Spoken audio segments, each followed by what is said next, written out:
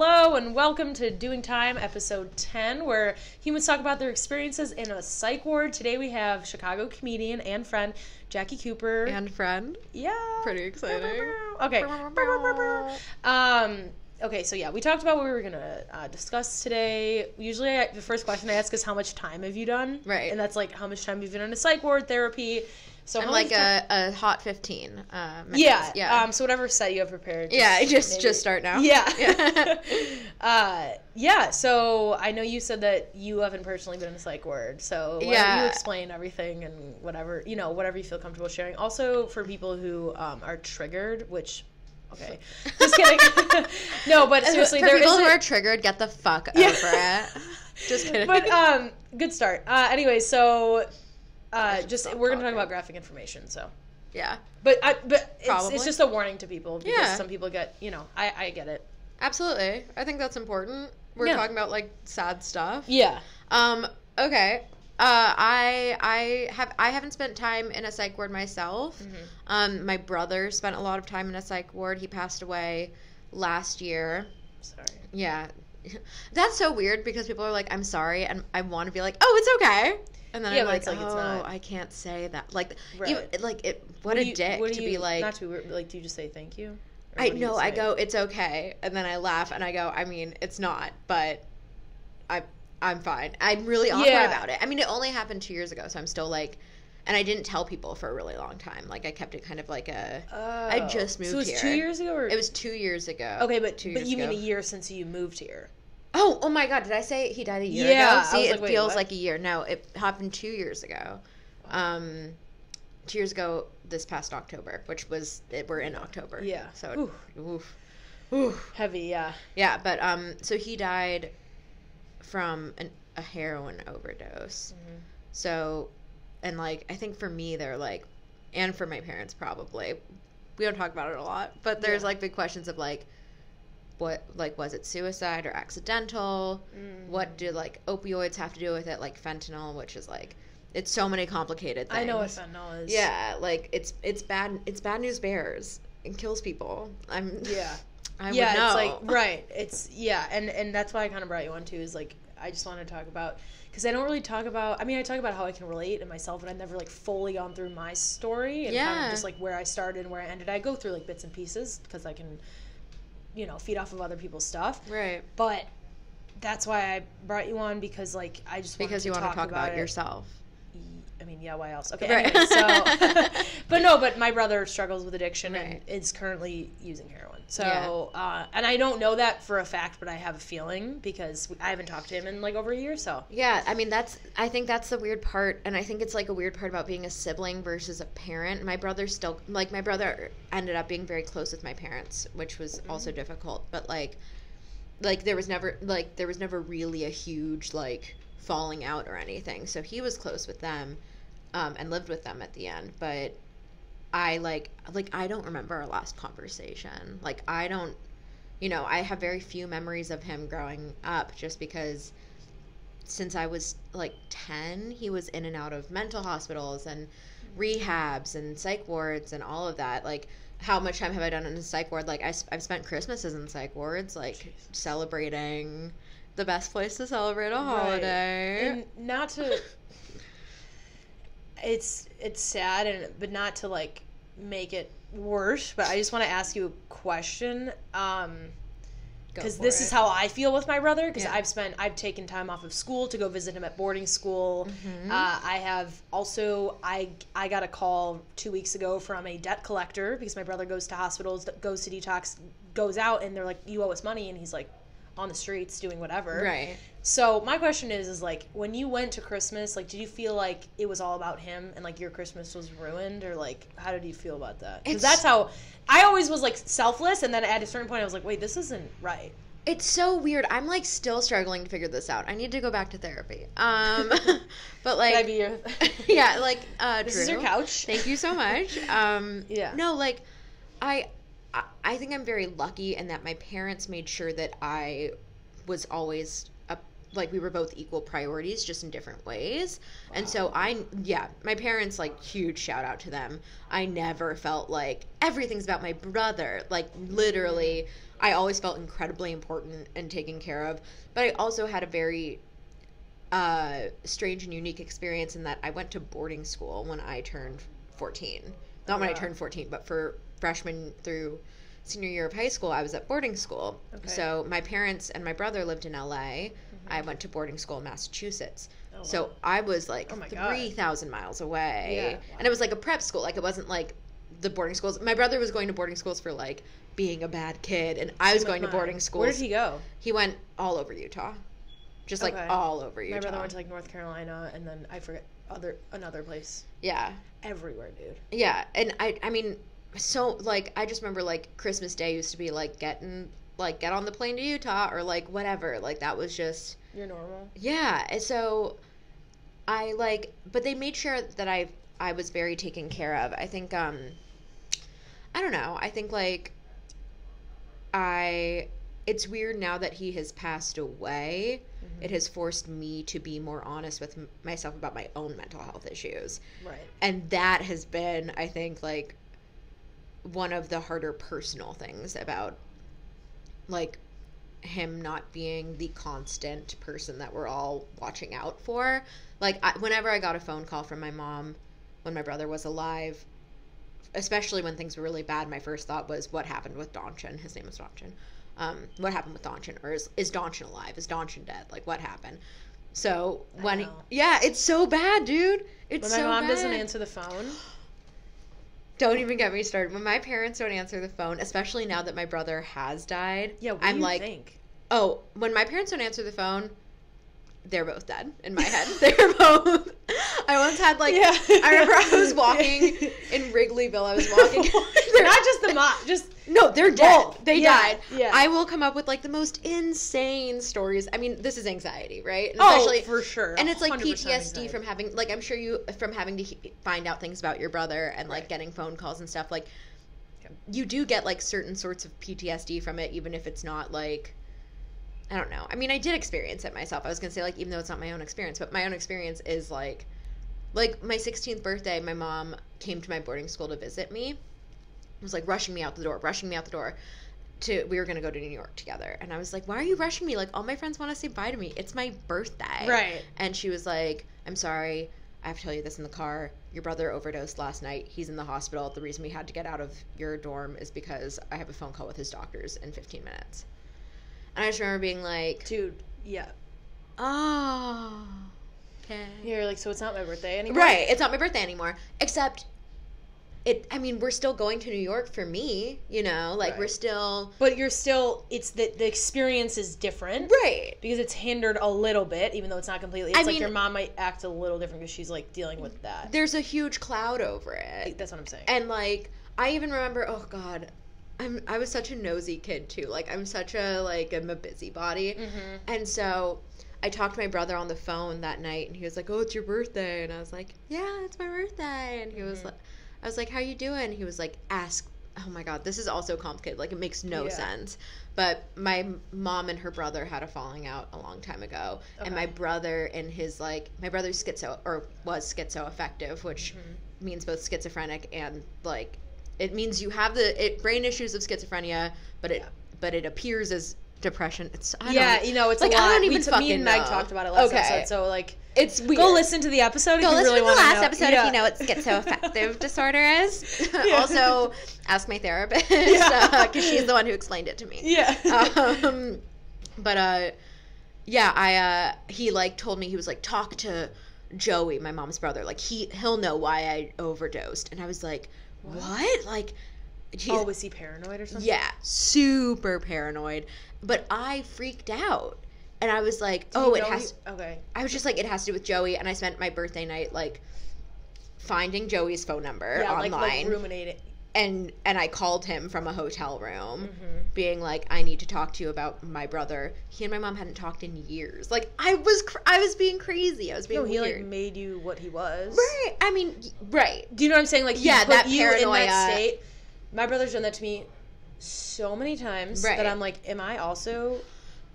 Do I also have Asperger's? Yeah. Like, what is going... Because he, like, does things, too, where he's, like, so socially off, or, like, he'll say things that are, like, irrational. I'm like, wait, what? Yeah. And that's happened to me, too, where, like, my brother, on my birthday, he Love it. got clean. So that was like, happy birthday, Drew. And I was like, it's not about you, but cool. You're off heroin. Like, you know, like. Love that. Exactly. Thanks, bro. And then the next, he got a year clean. And the next, my birthday, he relapsed. So, like, I cried on my birthday. I was like, fuck you for ruining my birthday. Like, you relapsed. cry every birthday, so I get it. Yeah. No, just he, like, he relapsed and then was in the hospital on my birthday. I don't know if my mom had to go take care of it, but it was something about him. And I was like, there's not one day. Right. That it's, like, all about me. It's, right. like, one day, dude. Oh, of course. Yeah. I mean, I, like, especially because I've been in the performing arts since I was very little, like, yeah. I've always, like... this is gonna sound so annoying, but like I've always had the opportunity for it to be about me. Like my parents will come to my plays, like my brother will come. Like everyone does have to pay attention. Maybe that's why I'm like always like now I do stand up because everyone has to. Well, because it's like see me, yeah, look I'm at here me. Too. I'm important, and I can make jokes about it because I'm funny and I'm smart, even though I'm sad. Exactly. That's my whole life. That's literally every. That's why you can do an entire podcast about mental health. Because it's like it's so interesting too. It's like to just go back to what you're saying about like feeling that you're almost manipulated by their psychosis a little bit. Yeah. And that's and it's not even negative. I'm just saying that's what happens.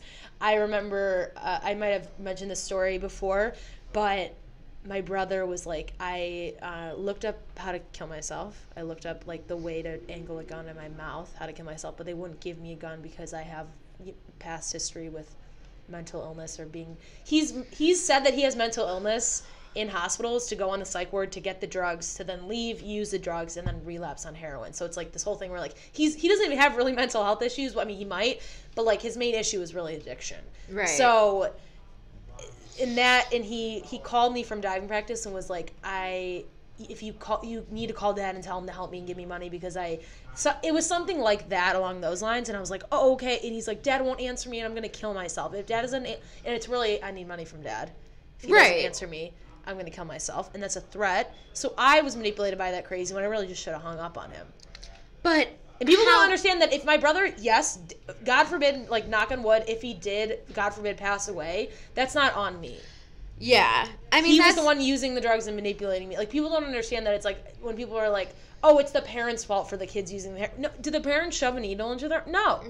It's not their fault. Yeah. No, of course not. And it's also not the person's fault. But I think an important thing that people talk about in recovery is that, like, you have to want to get better. Like, you have to, like, it's not 100%. Enough to be in the program. It's not enough to do time or whatever. Like, if you're not trying, if you're not putting in the effort, it's not going to happen. So, like, we can all be behind, or we could all be behind my brother and, you know, rallying for him. And we were, like, he lived with my parents when he died. Like, yeah, it was awful.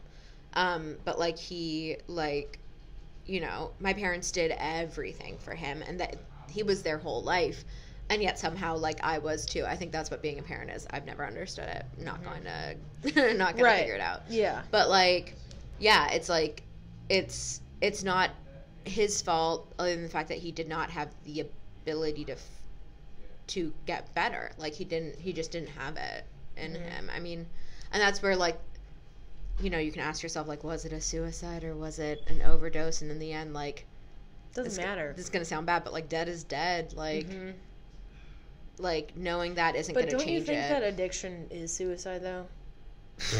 Yeah. Because when you're, I mean, yeah, in a lot of ways. When you're, well, because I talked to my family friend Alan, who I eventually have him on the podcast, but he told me, he goes, you know, he was using heroin for over 10 years and he was in a gang and everything. Yeah. And he was like, when you found out that the weed on the corner of Ashland and Western almost killed you, he goes, or killed somebody, like literally killed somebody from that dealer, that's where you go, because that's how good the heroin is.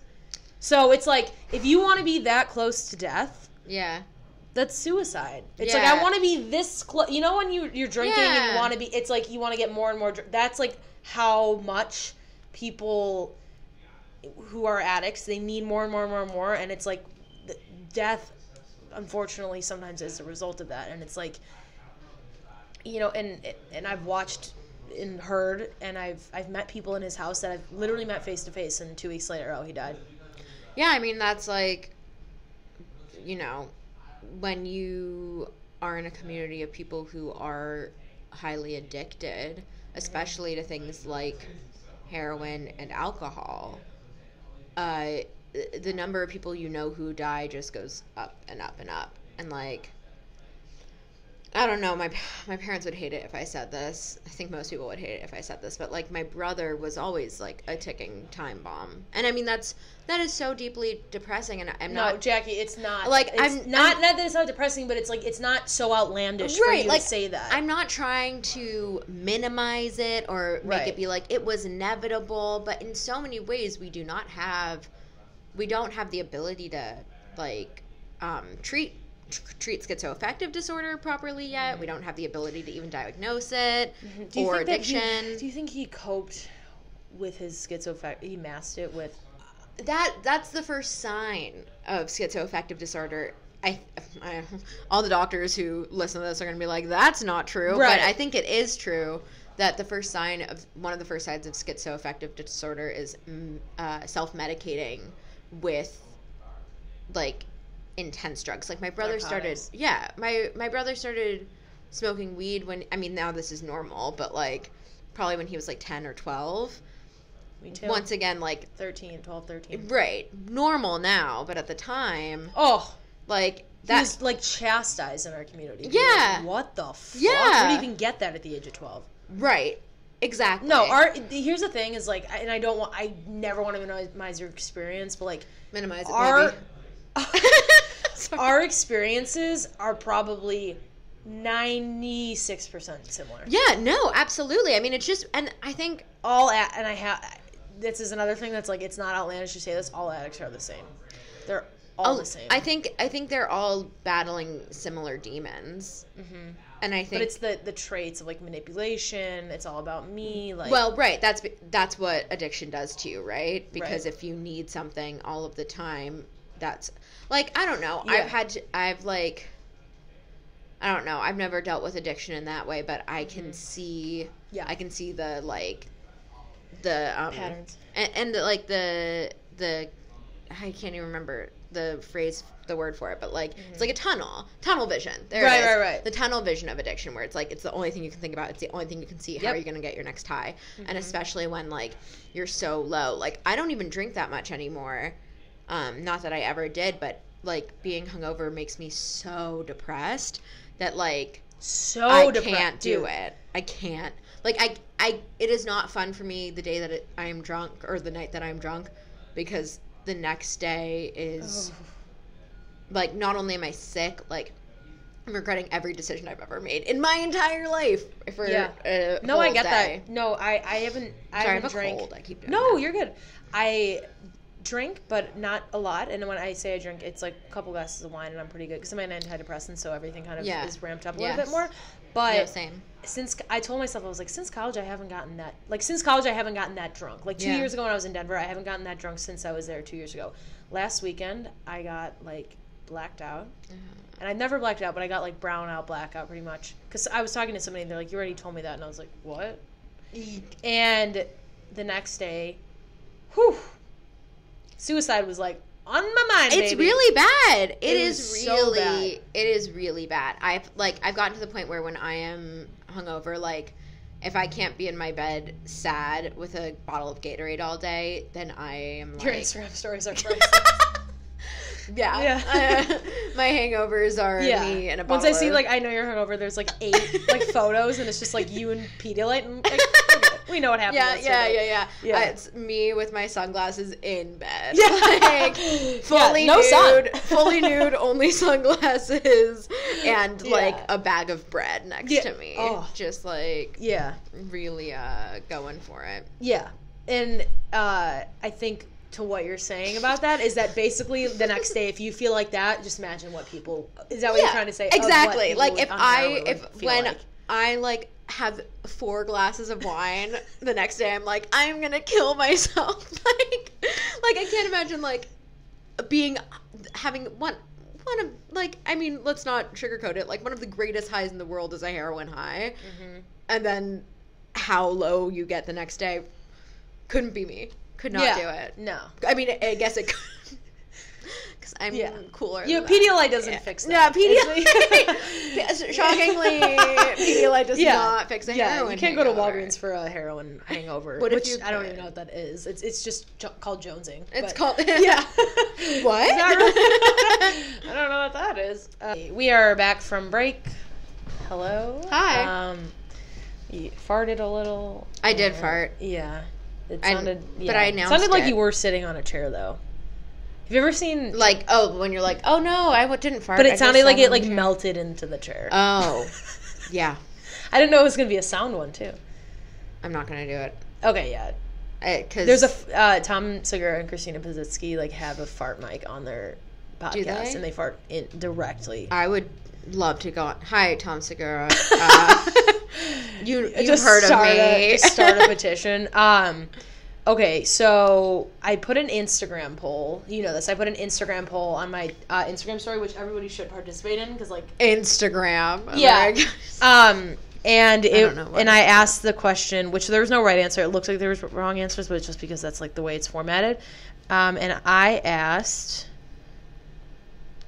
Your hair looks really good. Thank you. You're so welcome. does yours. If you've ever felt depressed or suicidal, what helps you get out of it? There's no right answer. So the options were hanging and talking with friends and fam, working out or doing an activity, going to therapy, and then giving myself time to wait it out. And what won was hanging and talking with friends and fam, which I had an idea it would. Second was working out, doing an activity. And then the least popular was going to therapy. And then giving myself time to wait it out was just like a little bit more, a little bit less. But what I found interesting was when the first few people came in and answered, like all the women were like talking to my friends, and then two of the men that voted it was like waiting it out.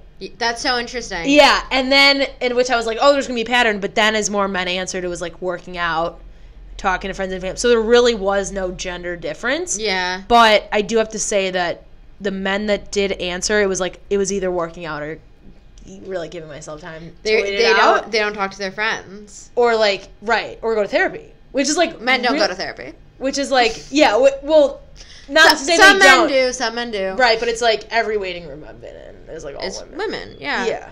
Because women are smarter. It's not that women like I was talking to somebody recently who was like, have you really ever met a woman without like anxiety or like any of these mental illnesses? And I was like, yes, but how many men aren't saying that they have? Right. I mean, the first step is admitting it. Yeah. It's the same thing with addiction. Exactly. But, like, it's true.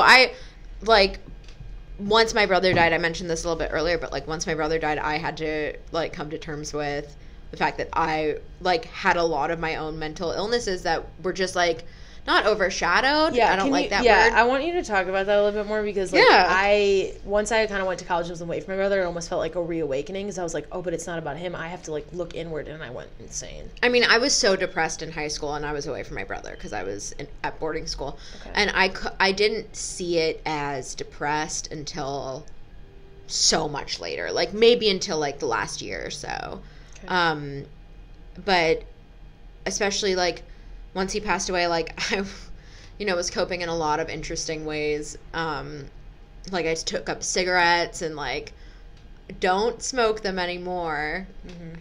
Sometimes, not as often. Mom and Dad, I don't. Mom and Dad, I don't. And I remember one night I drunkenly told my dad I smoked cigarettes, and I was like, "You can't tell Mom." You're like, how old am I? Yeah. Also, my dad's the one who like taught me how to do coke. He didn't teach me how to do coke, but he is the one who taught. I was like talking to him about doing coke, and he was like, I was like, it made me shit the next morning. He was like, that's because you got bad coke. And I was like, you are cooler than me. Yeah. Like, so much cooler than me. Yeah, you're like, it's not a competition. Yeah. You gave birth to me, basically. So, like, get over it. Right. Yeah. He said that. He's like, well, it wasn't good coke. And it's like, okay, Brad. Well, he was like, it was cut with baby laxatives. That's why you shat the next morning. And I was like, Dad, what? How come you're smarter than me about drugs? Yeah. Yeah. You're like, good for you. Good for you, Dad. I'm like, I just felt like such a disappointment at that point.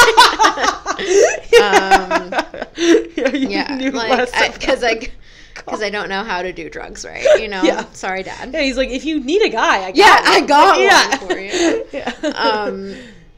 Why did I talk about doing? You were saying that you were coping in. Ways. Coping in lots of interesting ways. I remember like one day I was trying to be really dramatic. I also was going through a breakup at around the same time, off and on breaking up with the same person for like a year, which is cool. How old are you, by the way? 24. Okay. You're 22, right? Next month, 23, so yeah. Okay, get over it. You're like a baby. We're like the same age. What do you, yeah. Exactly.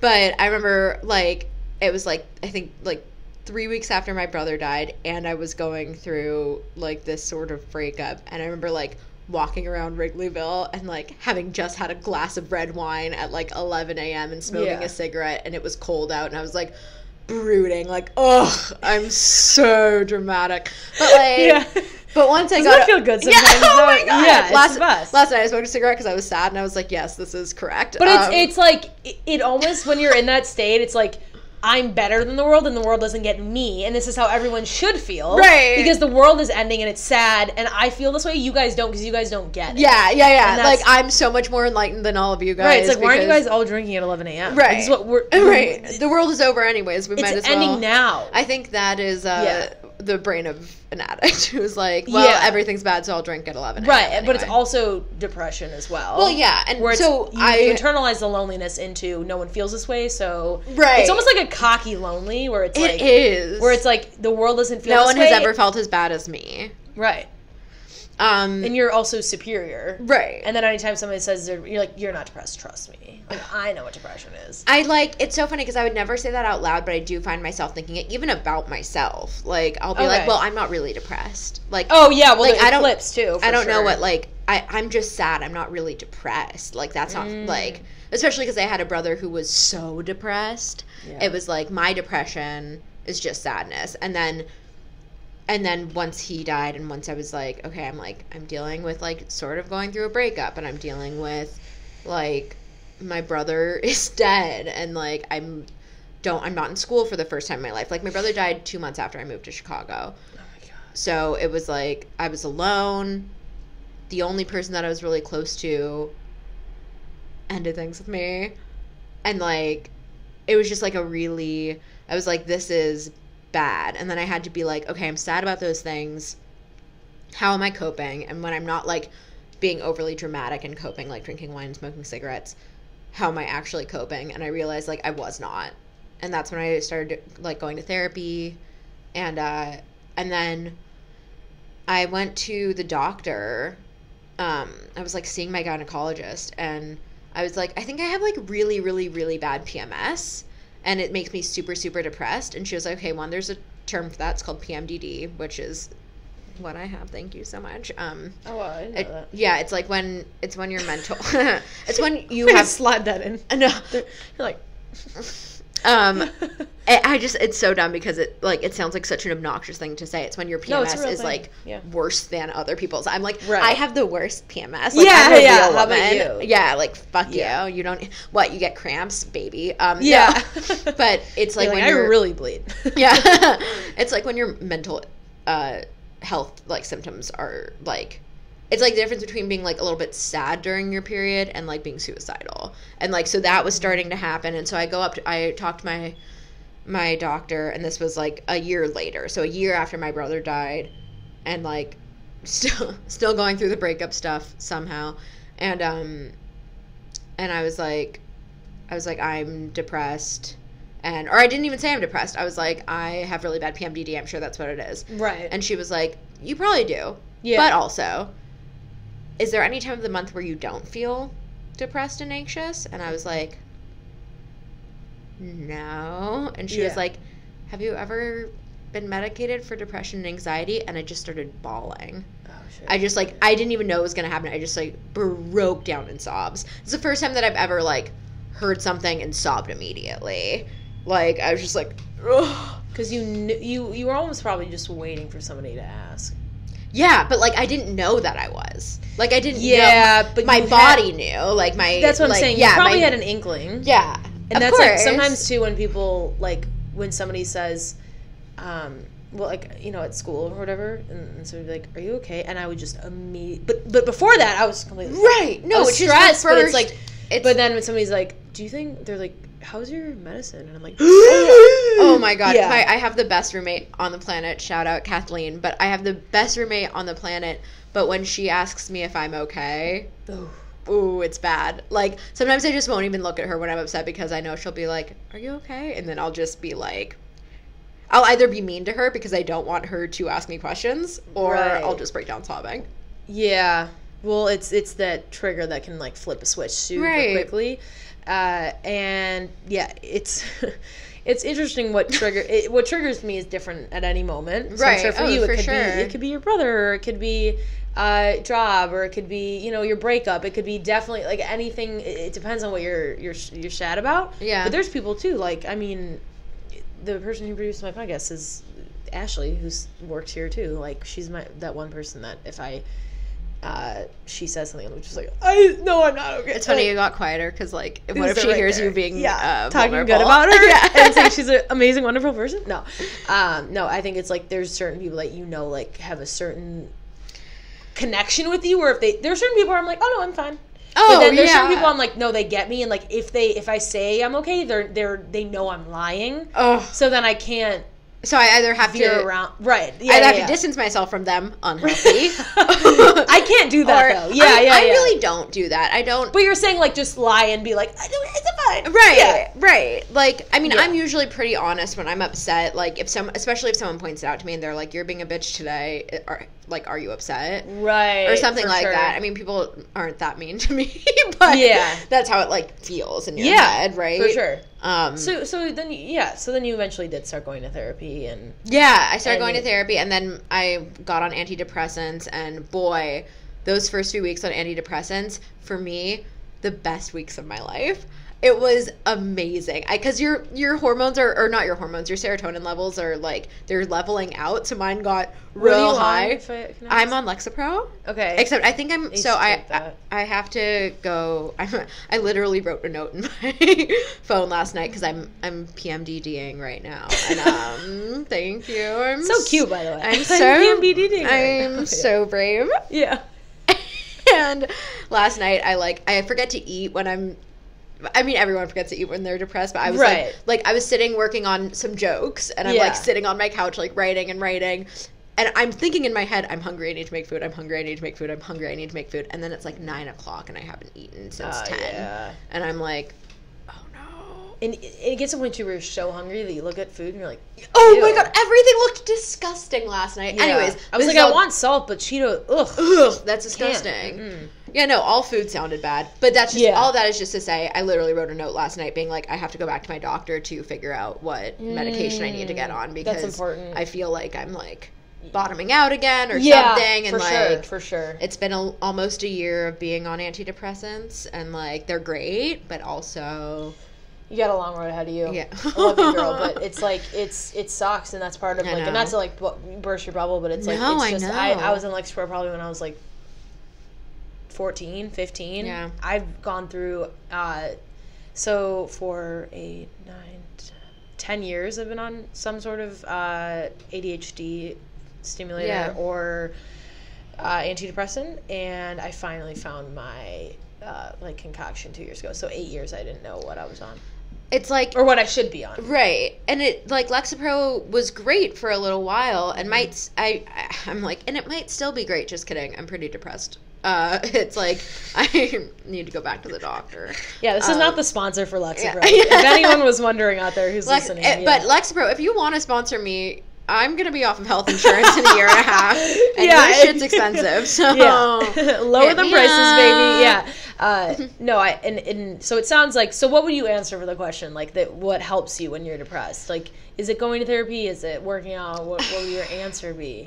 That's if really you had to hard. Pick one, like, I know it's like I do all of them, but it's like, what would your one thing? I think if I'm being honest with myself and want to get the most better in a quick amount of time, it is talking to my friends. Me too. And it, especially, like, it is me being in my bed, calling my mom and calling my best friend Steph, and like Kathleen coming into my room and being like, "Can I get you something?" Actually, when people are too nice to me when I'm depressed, it also really bums me out. I'm like, shut the fuck up. I don't need you to be nice to me. Because you don't want to feel talked down to or or like pitied. Or a burden. That's what I don't want to feel pitied or like I'm a burden or for like... sure. Like that's the whole thing. Or that I think I'm important. Like, God forbid. That you take time out of your day to come to me to help me with my problems. It's just like me. Yeah. And then, but when you're depressed, it is me, because you're just literally trying to survive. But that's okay. People need to know, like, that you're just as important. It's like that, like your roommate, I'm sure you would do the same for her. Oh, absolutely. And we have done the same for each other. Right. But, okay, so now I have a question for you. Yeah. How do you balance the me, I need to take time for myself if I'm depressed with I should mic every night. I have 20 shows in 30 days. Like, this month I have 20 shows in 30 days. Plus, I need to mic. When the fuck am I going to do that? Plus, I have a job. Plus, I need a social life. Like, what am I going to do? I don't. I don't mic. Answering my question. I mic, like, every night because I don't have that many shows this month. But my thing is, like, I really don't take care of myself the best that I should, and I put it off because I'm like, oh, I'll just figure it out when I'm at work and I have downtime. I'll figure out how to take care of myself. So I set a reminder on my phone that says work out. I don't. I disregard it. Like, right. I literally disregard it, and then I look. I'll be like, if I get to, I'll speed walk. This is trying to fit everything in. I'm not kidding you. Today before I came here, I was halfway to the bus stop. It said 6 minutes. And then I didn't have my Venture card, ran back in my house, got my Venture card, sprinted to the bus stop, made it to the bus, and I was like, oh, this is my workout. Like, I because I'm like, I don't have time. Like, I went to work, went home to have a snack, came here doing the podcast, and then I'm going to a mic, and then I'm going home. I have to make a lunch for tomorrow. I haven't eaten dinner yet. Oh, yeah, no, absolutely not. Yeah, absolutely not. Why would I eat dinner? And then, right. Especially because I'm a woman, I have body image issues. I think we can all relate to that. I'm like, and then it becomes a food eating thing. It's like, oh, we can talk about this we can, I don't have time to eat food. I'm miking, and then like I'm better than everyone else because I don't eat. You know, oh, it's such a power thing when you don't eat. And like, nobody's ever been like said I don't eat to not be like a little bit proud of how they feel about. This is a big thing that I don't. Oh, I didn't even eat dinner, and they're like, oh my god, they work so hard. Right. I didn't have time. Oh. Yeah. Well, in high school and in college, a big thing in my groups of friends, which were primarily women, like, I pointed this out to some friends recently, and they were like, holy shit, that's true. The like, first half of all of our conversations would be what I ate that day, or what they ate that day. Like, really? Yeah, and like, so many of our conversations were just like, oh my god, I've barely eaten today. Oh yeah, like, what'd you eat? Oh, like, I had like a spoonful of almond butter, and like, I had some like peanuts later. It's like, you're being proudful about something that's actually just straight up unhealthy. Right. I mean, it's disordered eating at its finest. And especially because, like, I was in an acting program, and I don't think anyone in the program, I don't think anyone will listen to this from the program, not in general. And even if they do, like, I talk about people in my diving team and stuff, and I never bash them. I'm just like, this is what my experience was. Yeah, and, like, the truth of it is, like, there was such a contest of, like, who eats the least. Yeah, it's so unhealthy. And we all ate in front of each other because we would all eat in the dining hall, and we were a really small program, so we'd all go to eat together, and then we would all go to class, whatever. We all lived together, so we know who's eating what for dinner. And, like, it was the thinnest I've ever been, but it was not healthy. Right. And, like, for sure, you know, stress, puking, and all this stuff, and it's just my God. Yeah, for sure, dude. Yeah, and that's... My thing right now is taking little steps to get better. So this is what I do. So since I have all this shit going on, I'm also switching jobs, and I start a new job on Monday, which I'm super excited about. But I also how I find ways to take care of myself. I'm doing 2 small things that I am more conscious about in my life right now. Is a lot of times I get so caught up in my OCD routines. Like, if I lose something, where is it? Like, I have to constantly know where all my belongings are. If I get home, I have to put my Venture card right away in my wallet. Otherwise, I'll lose it. I'll never see it again, which I know my OCD is going to remind me. I have to put my keys right back in my backpack. But yeah, so I mean, it's not rational. So what I do right now is, like, I actually do exposure therapy to myself, where I, like, leave my keys on the table for a second. I'm like, breathe, Drew. They're not going anywhere. Right. They don't need to be in your backpack. You're not going to forget them. And if you do, you can have your roommate open up the door for you and ask her when she's going to be home. Like, this stuff that's, like, the world, it's fine. Yeah, those things where you're like, the world is ending. So that's one thing I do. The second thing I do is my thing is, I've always been a leader, but I've never been able to come out of my shell in the sense of like, let loose. I've never been able to dance without be like, oh, are they thinking of weird things about my moves, or like, am I being weird, or like am I accommodating to this person, and I think that's also part of an issue of having a sibling with issues, is that you're trying to always accommodate to everybody else around you, because that's so interesting. Whoa. Yeah. So that's obviously you felt that, and it's just like I feel like I'm always kind of catering, and it's like, even if I'm like my stature, I'm like, oh, does this person not like that I'm talking to this person? So maybe I'll make a facial expression to indicate to this person that I don't like talking to this person, but I'm doing it out of courtesy. So it's like I'm constantly.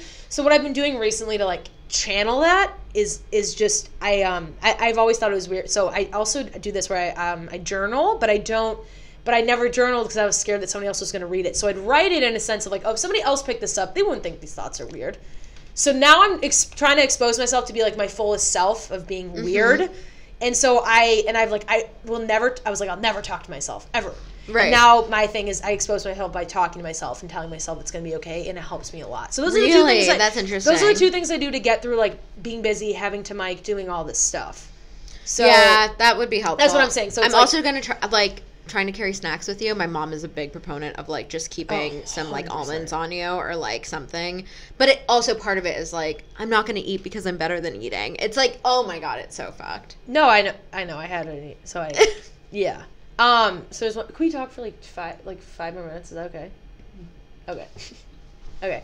Thanks. Thank you. So I was gonna ask about the joking about suicide. I just wanted to up on that, because I know like that was probably what we were gonna talk about in the beginning. But like obviously we just get caught up in other things, and that's what I love about it, is like, you know, I never really know like what the conversations are gonna be about, and that's why I just like to like dive right in. But so what I noticed about you is like, I didn't really know you, but I saw you on stage and I was like, oh my God. I was like, I like her because she talks about suicide. Like, you joked about suicide, and I was like, and you joked about your brother dying, and I was like, my first joke was about my brother using heroin, that I like pretty much did.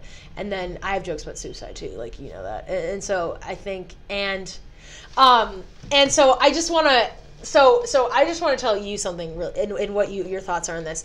I did this joke at Comedy Bar, and you know how hard the downstairs stage is. It's that's the only stage that's made me cry over comedy. I've only cried about comedy from that stage. I've cried from Comedy Bar twice, upstairs and downstairs. Okay, so what happened to me was I do this joke, and I'm sure you've heard it before, but I do this joke where I'm like, there was a suicide recently. Somebody jumped off a building, and I was like thinking about like, I think that'd be the last way that I would like want to commit suicide, because like I used to be a gymnast, so like if I jumped off a building, I'd stick the landing, right? I've heard you workshop that joke. Thank you. That is such a good joke. Thank you. So like that's my joke, right? Right. And I did that at Comedy Bar. And then the previous joke, the after joke, it was about how I attempted suicide, and then the lady there, and I go into like I attempted suicide because I was so competitive, and I was always focused on getting first place. And the lady in the hospital took like less Xanax than me, and I was like, how did she take me out of first place? Right? So it was like that joke, and I can tell, like, I was so proud of myself because I got it crushed, dude. Like, really? I got an applause break, like, on the fucking worst stage. Oh, I'm shocked. Sorry. So that happened, right? Yeah. And it felt so good. I walked to go upstairs, and I'm like, I'm so fucking happy. And I walked to go upstairs, and there's this lady. Her face is like red, and she was like, don't you ever fucking, don't even say my name. She's like, don't you ever fucking joke about suicide. My nephew killed himself. And I was like, I understand why, you're a fucking cunt. Like, shut the fuck. Like, it was just like, that's why I had this podcast to like joke about this shit. Like, right. It's like, obviously you do not think that he killed himself because his aunt is a like, cunt. It's just so unnerving that it's like, not only did I make a joke about suicide, but then also back it up with the fact that like, I've literally attempted suicide, so I can fucking say whatever I'm here because it didn't work. So like, you failed. Exactly. Okay, bye. We're done. Yeah, but it's just like, don't. But it's just like that kind of stuff where like I was just literally like, fuck you. Yeah. But it's like, you're mad because I got an applause break problem. Like, if it bothered, she probably would have been so happy. She's like, don't you dare joke about it. But because it worked, she got up and laughed. And I just want to know your thoughts on that, and like how you would, like, if you've had a similar experience. How do you feel about that? It's interesting. Doing suicide material has been a real like up and down thing for me, because the first time I ever got on a stage was at the Shubas open mic, a month after my brother died, a month and 3 days. And I remember I was walking around Chicago, and I was like, I gotta do it tonight. This is the night I'm gonna start stand up. And like, I wrote literally 5 minutes of material that day just walking around Chicago. And I wrote it all about my brother's suicide. Like, the entire set was about his suicide and the experience that I went through. Killed, by the way. Thank you so much. Hell yeah, dude. And also, if it hadn't killed that night, I probably would not keep doing comedy. So, like, wow. Because it was never my plan to do stand-up, so I, like... No, I'm so happy. And, but if it hadn't gone well that night, I probably would have been like, I was right, I'm not good at this. And because it went well that night... And you wrote about something so vulnerable. Right. And, like, I've always joked about my brother because that's a coping mechanism and, like, my best coping mechanism. But, so I did that material about my brother, I guess 4 minutes.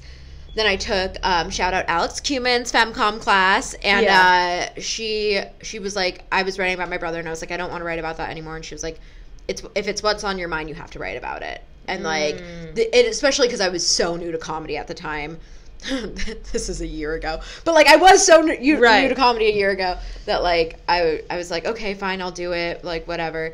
And so I wrote 5 minutes on my brother. Once again, we do our graduation showcase. It kills. And I'm like, I'm going to be a revolutionary comic. I'm going to talk about suicide. I'm going to be so strong and so cool. And then I did my first booked show was like a month later, and it was at a queer comedy night, and it was during Pride.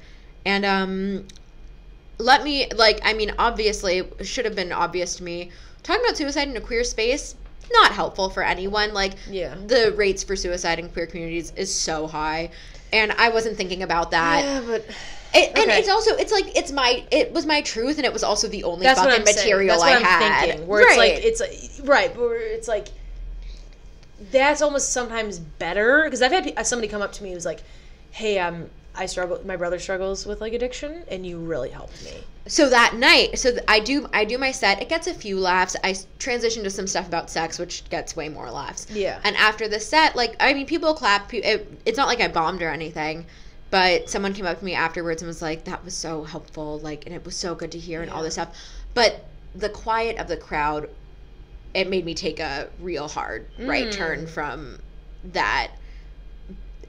And because... There's certain quiets you feel. Yeah. There's a quiet where it's like, oh, we're just not into it. And then there's a quiet where it's like, oh, we're actually judging you. Or it's not... I'm not saying they were judging you, but I'm saying that's how I feel. Right. Sometimes we're like, we don't like you. And Right, there is the we don't like you. That's what I felt when I cried at Comedy Bar. And then there's the we're not digging it. And then sometimes I hate that place. It can be a lot. Yeah. But then there's the quiet of we're really thinking about what you're saying and we're feeling sad. And that is not my job. I am not a TED Talk. I am not. Right. And so and even if my jokes are funny, and I think my jokes about suicide and my brother are funny, if an audience isn't ready for it, then it is my job to get them ready or to not do the material. And if I'm not getting the audience into that, like, headspace, that space of mind where they can laugh at a joke about my brother's death or laugh about my own thoughts about suicide, then that's 100% my responsibility. And if I don't get them there, then I can't do that joke. That's interesting, because I do the joke here at Laugh Factory a lot. Yeah. And it's like people aren't expecting that, because I do the whole set about being a Jew and getting a breast reduction and having a stepmom. And, you also do it towards, like, middle end, right? I do my suicide joke, the one about, like, me competing with a woman, the very end. Yeah. And I do it because I think... it's one of my best jokes, I think, and it usually gets the most laughs. And it's almost like even though my set isn't about that, it's like, oh, she's dark, and it's like everything kind of just like leads up to that. So it's like, oh, I'm gonna close on that because this is my darkest joke. I'm not gonna go up and be like, hey, so I tried to kill myself. It's just like a little awkward, you know. Of course. I ease into it. So it's like, but my thing is sometimes I ask, like, can I tell a personal story? And they're like, yeah. And then I'm like, if they don't laugh, I'm like, well, this you knew.